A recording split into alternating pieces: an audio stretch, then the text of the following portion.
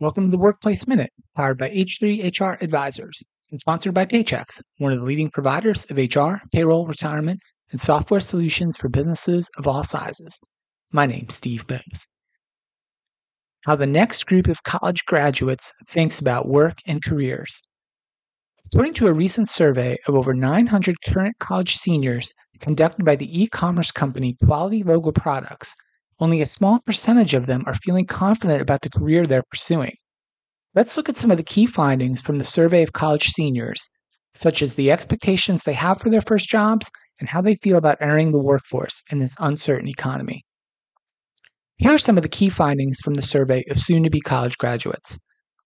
1. A majority, 84% of America's college seniors don't have a job lined up for when they graduate. 2. Upon graduating, 40% plan on beginning their first job. 3.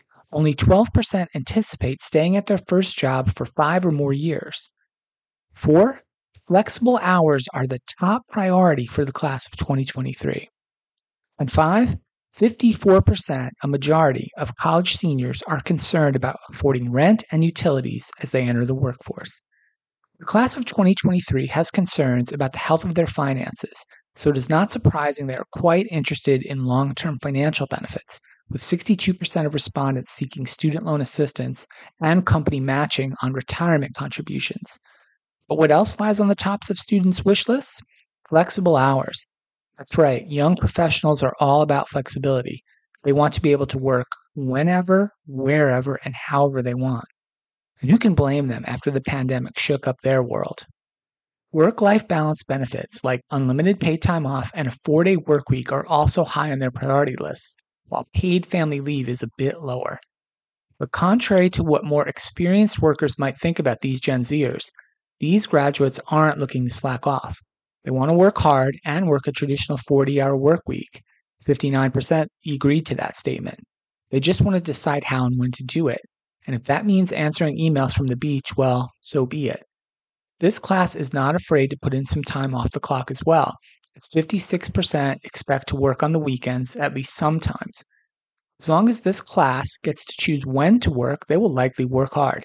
The top 3 industries in which these students anticipate working on weekends are in healthcare, arts and design, and the life, physical, or social sciences. And when it comes to their future work environment, remote work is on their minds, with nearly a third hoping to work remotely at least 25% of the time. They may not be confident in their future career, but the class of 2023 sure is hopeful for their work environment. However, it seems like not all employers are on the same page as the class of 2023, with 85% of employers in this survey lacking confidence in employee productivity in a hybrid setting, let alone a remote setting. This latest group of college graduates will soon be contributing to the workforce in a substantial way.